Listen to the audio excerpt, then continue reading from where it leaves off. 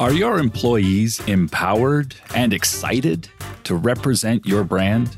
Are they your best advocates, your best ambassadors?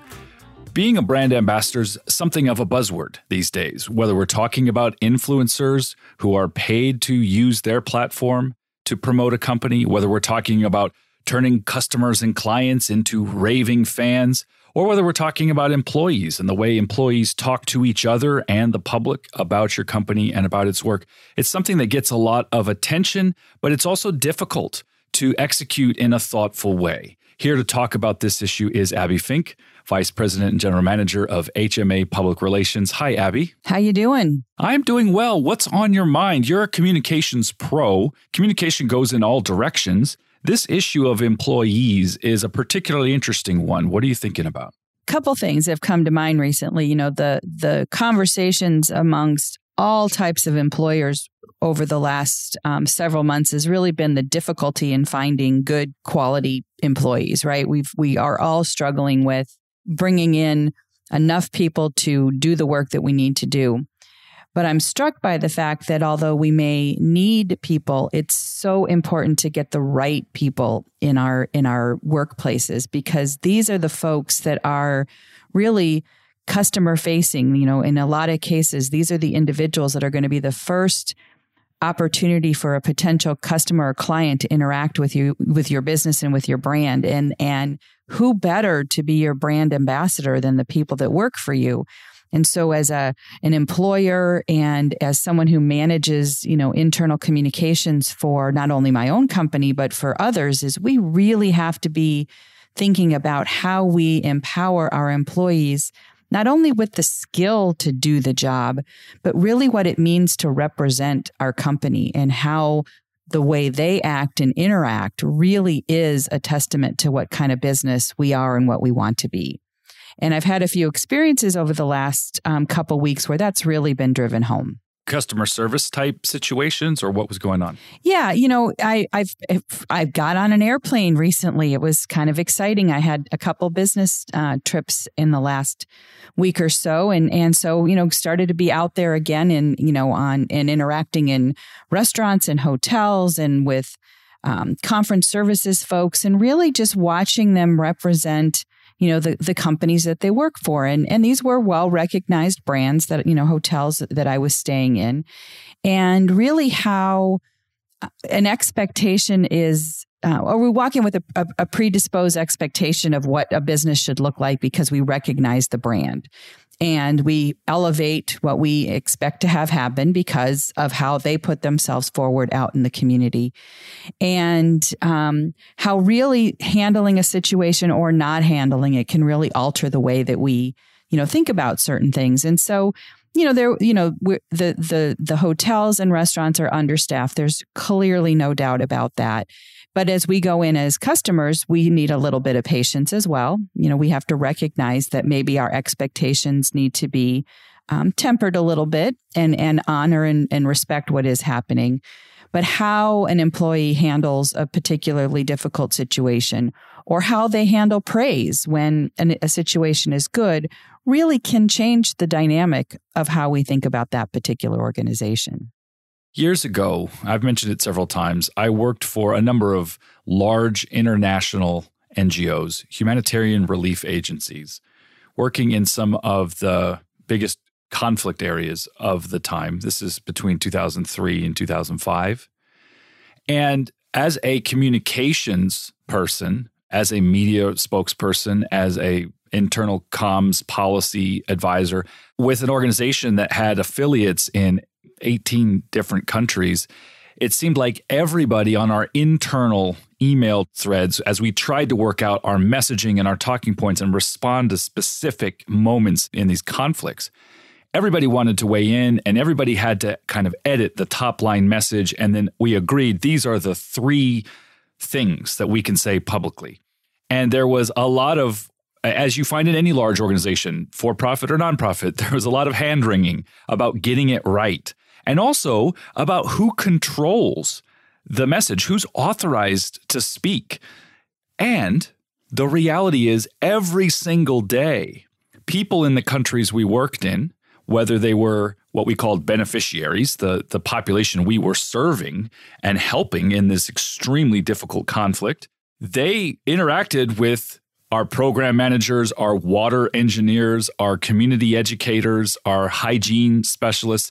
And their interactions with those people was just as much the brand as what made it onto BBC News when I was speaking. A brand could be deeply damaged by the actions of one particular employee, let's say a program manager in a particular region of a particular country. So who owns the communication? Whose job is it to get it right? How do you make sure that your line employees, the people interacting with your customers or clients or beneficiaries in our formal language of the aid world, how do you make sure they're on brand? There's a lot to unpack in that little statement you just made right there. So let me look at it in a couple different perspectives. The key messaging official spokesperson kind of role, right? That is the individual on your team that is 100% responsible for putting forth information about your organization. So by your example, the person standing in front of the microphone during interviews is the spokesperson and has been empowered with that responsibility. But you are absolutely correct that there are many, many more individuals within an organization that may not have the title spokesperson, but are interacting and engaging and representing your organization and may not have all of the benefit of the bullet points and how we say things and what we need to do. And so there's this interesting dichotomy, I think, between those of us that have the official responsibility of doing it and then those that assume it based on the job that they're doing.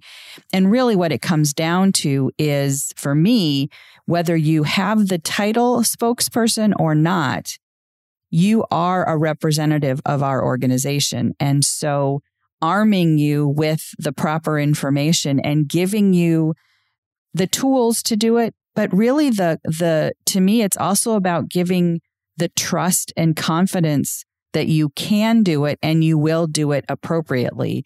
And that as your supervisor, boss, whatever title you want to give, I will support how you do that as long as you abide by the guidelines of our organization, right? So we all make mistakes. There are things that are considered illegal in mistakes, and there are those where I misstepped and said something I shouldn't have. And so I think where I'm really want to get to is this idea that we have so many people within our organization that want to and should represent who we are. And we have to give them the tools that they need in order to be successful at doing that. So if you are, by using your example, someone that is out in country providing service on behalf of your organization, how you act, how you interact, what you say is equally as important, maybe even more so important than the person that is standing in front of the podium with all the microphones in front of them, making the official statement that they've had time to prepare and vet through all the people that typically do that. And, some of the greatest examples of sort of that customer service philosophy or make it happen at any cost is really what engages us with that brand. Now, these are buzzwords that we use now. I mean, I don't know that we would have talked about those 25 years ago, some of the famous stories coming out of Nordstrom, for instance, about, just make it happen. The customer, I whether the story is true or not, it has stood the test of time. But the customer that brought back tires to Nordstrom and that we don't sell tires. Well, I bought them here. Well, what the gentleman had bought them at a store that used to reside on that property where now Nordstrom is, and that manager took the tires back, and that's customer service. That's walking and talking your brand. And there are countless examples of when that's happened. And it can be whether you are a small business or large, national brand. What we put forth as the employee in the interaction with the customer can completely change how we think about that particular organization for the good and maybe for the not so good. So we really need to give our teams the tools. And that comes from how we bring in those folks, how we onboard them, what we provide them in order to make sure that they do the kind of job we want them to do. It's impossible to have employees communicating in an empowered and effective way if they're profoundly unhappy, if their work environment occurs to them as oppressive, whether it is or not, whether if they don't feel like they have the autonomy to make their own decisions and actions without running it through layers of bureaucracy. So the tools that you're referencing and the processes like onboarding are super important.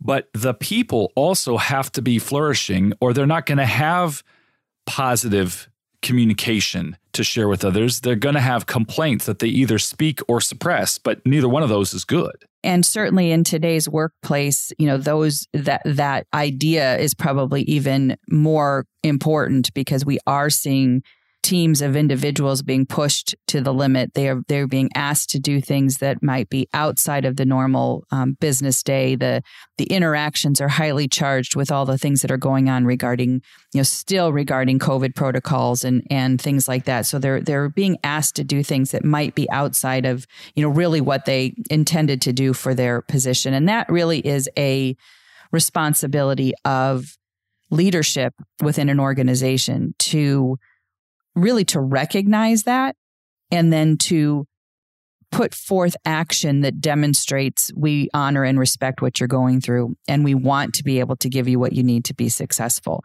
And so, when we talk with our clients, there's so much about creating a workplace, that best places to work mentality that goes way above the idea of pay them more or give them, bonuses. I mean, it's so much more than that.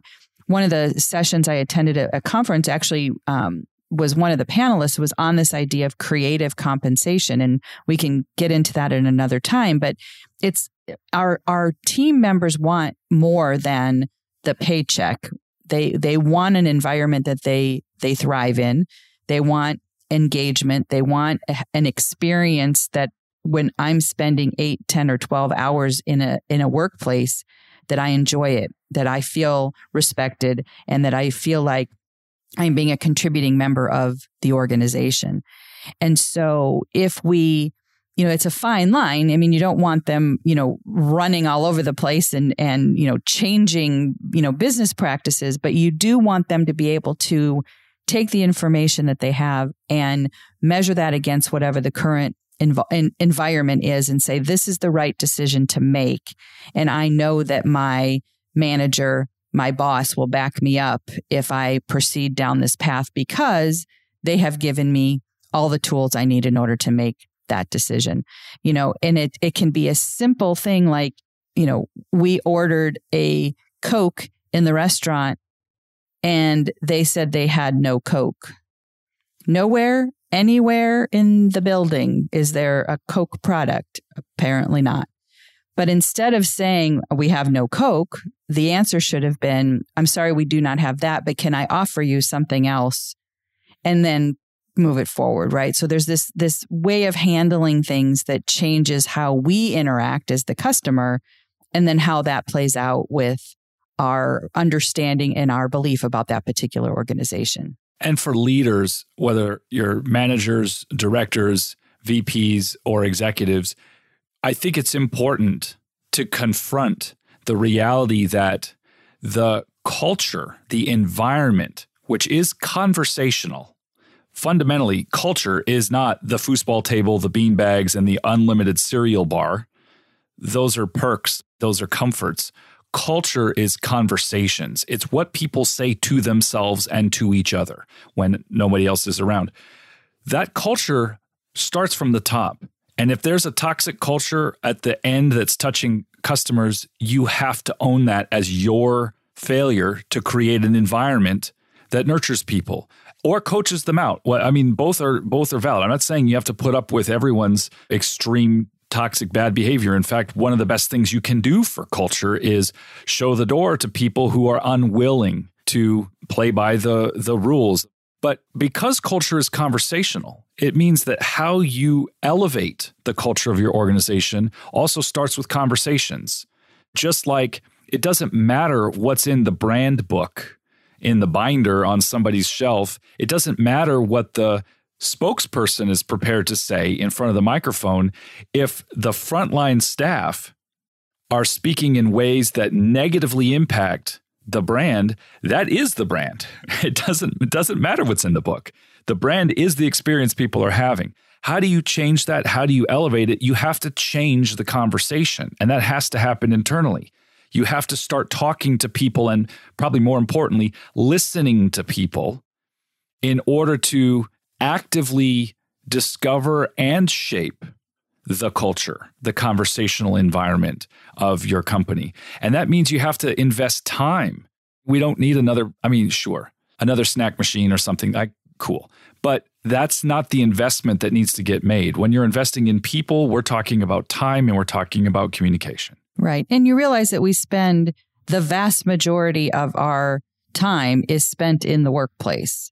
And the workplace, as we know, has evolved and changed dramatically over the last 18, 19 months. And so, foosball tables and ping pong Fridays may not happen anymore because we don't have a place for those to happen. And so you are 100% correct about this idea of the conversation. And what we miss is that dialogue. If I'm the business owner, again, big or small, doesn't matter. But if I'm the business owner, I have a vision of what I want my company to look like, what my customers will be, what our product line will be, the type of people that I want to have working with me. And I create that. I go out very intentionally to create that. But it's more difficult to ask that question, what do you want if you come to work with us? And I tell this to the young up and coming professionals that I meet with, getting ready to graduate and such, is you need to be interviewing us as much as we're interviewing you when you're going, seeking a job opportunity. What do we represent for you? And if it's workplace culture, what do you need to have to make this be the place that you want to be? Can you see yourself here? And so conversation has to be give and take, right? We have to put the information out there, but we have to listen back. And I think where a lot of us, sort of stop is that, this is my vision. This is my company. This is what I want. And this is what you will do. Well, yes, but if I'm going to be working with you, working for you, can I bring my personality to this conversation? And this is my thought. This is what I would like to see happen. Given this circumstance, this is how I might consider addressing it. And we as the business owner have to be aware of that and take that in as well. Some of the best ideas are not going to come from me.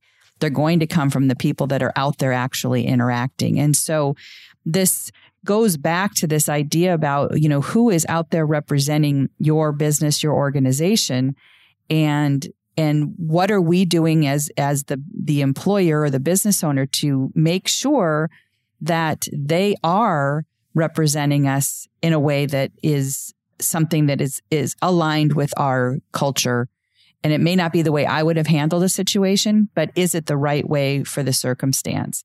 And the interesting part about that is when we allow that to happen, when we give the space for that to happen, we actually are creating a happier employee, a happier workplace. We are creating additional support from our client base, our customer base, because they were treated correctly. And so whatever guidance it is that we put out there, it has to be able to evolve based on circumstances and what is in front of us at that given time. And I think the best thing that a business owner or a boss does for their team is giving them that opportunity and saying and meaning it, I've got your back. Take care of it the best way that you think you should. And we will be together for whatever the circumstances are as the outcome. And there's, I think, no better culture than creating that opportunity for your teams. There's a saying that people don't buy from you because they understand what you sell. They buy from you because they feel understood. I think that saying could be translated right into the heart of this conversation as practical guidance for business leaders, for managers, for others. Your employees don't represent your brand well because they understand what your company does. because they've internalized the talking points, the mission statement, and all the rest. They will represent your company well when they feel understood, when they feel at home, when they feel they belong, and when they feel authorized to be themselves and to communicate openly and fully. It's not an issue of controlling the narrative. It's an issue of empowering the people so that they flourish, so that what they naturally say, whether it's the exact sentence structures that are in the brand book or whether it's their own way of communicating it naturally, will be an expression of what your organization is really all about. And that they will be supported in that endeavor, right? That what we as the management team put out there is, you have the ability to do this and we will support that. Here's who we are. Here's our vision and our mission. Now you go out and figure out how to live that and make that come to life for our customers and our clients. And we often forget about our internal communications when we are doing that. We are so focused on externally, what do people think about us or people know about us? What are they reading about us in the paper? What do they see about us on social? What is our advertising strategy looking like? But we forget about this critically important part of our communications is the people we have right there within our four walls or within our screens, wherever it is that they might be working. And we can't forget that group of individuals, those internal message deliverers, right? Whether they are the ones that are supposed to do it or the ones that do it by the nature of how and what we've hired them to do for us, are so important. And I know it from my own sake when I have to take a step back sometimes when I'm about to say something to an employee that may not be in because I'm frustrated or upset or something hasn't happened, and I have to remember they've got a direction and they are doing their best to fulfill on that, and may not have been given the power to do something other than what's in the guidebook that's under the desk. And so it requires some rethinking of the way that we do what we do as the customer as well in terms of our interactions. But if you think through some experiences that you've had, and even if it's a great experience, why was it great? What was it about that particular, engagement that set it aside and said, I really enjoyed that experience? And then those that might not have been up to your expectations, but how were they handled? And were they able to fix, change, alter, whatever that was? And so that your outcome may not have been what you had intended it to be, but you were satisfied with the outcome. And that is where we really should be focusing as business owners and as communications professionals that are advising our teams about what we need to do. Is you are our best advocate. You will always be the person most available to us to represent our organization. And have we given you everything you need in order to be the best advocate or ambassador for our organization? And if we haven't, we need to go back and rethink, what are we giving? What are the tools as leaders to our teams to make sure that they have what they can have and need to have to be as successful for themselves and ultimately for us as they represent us out there.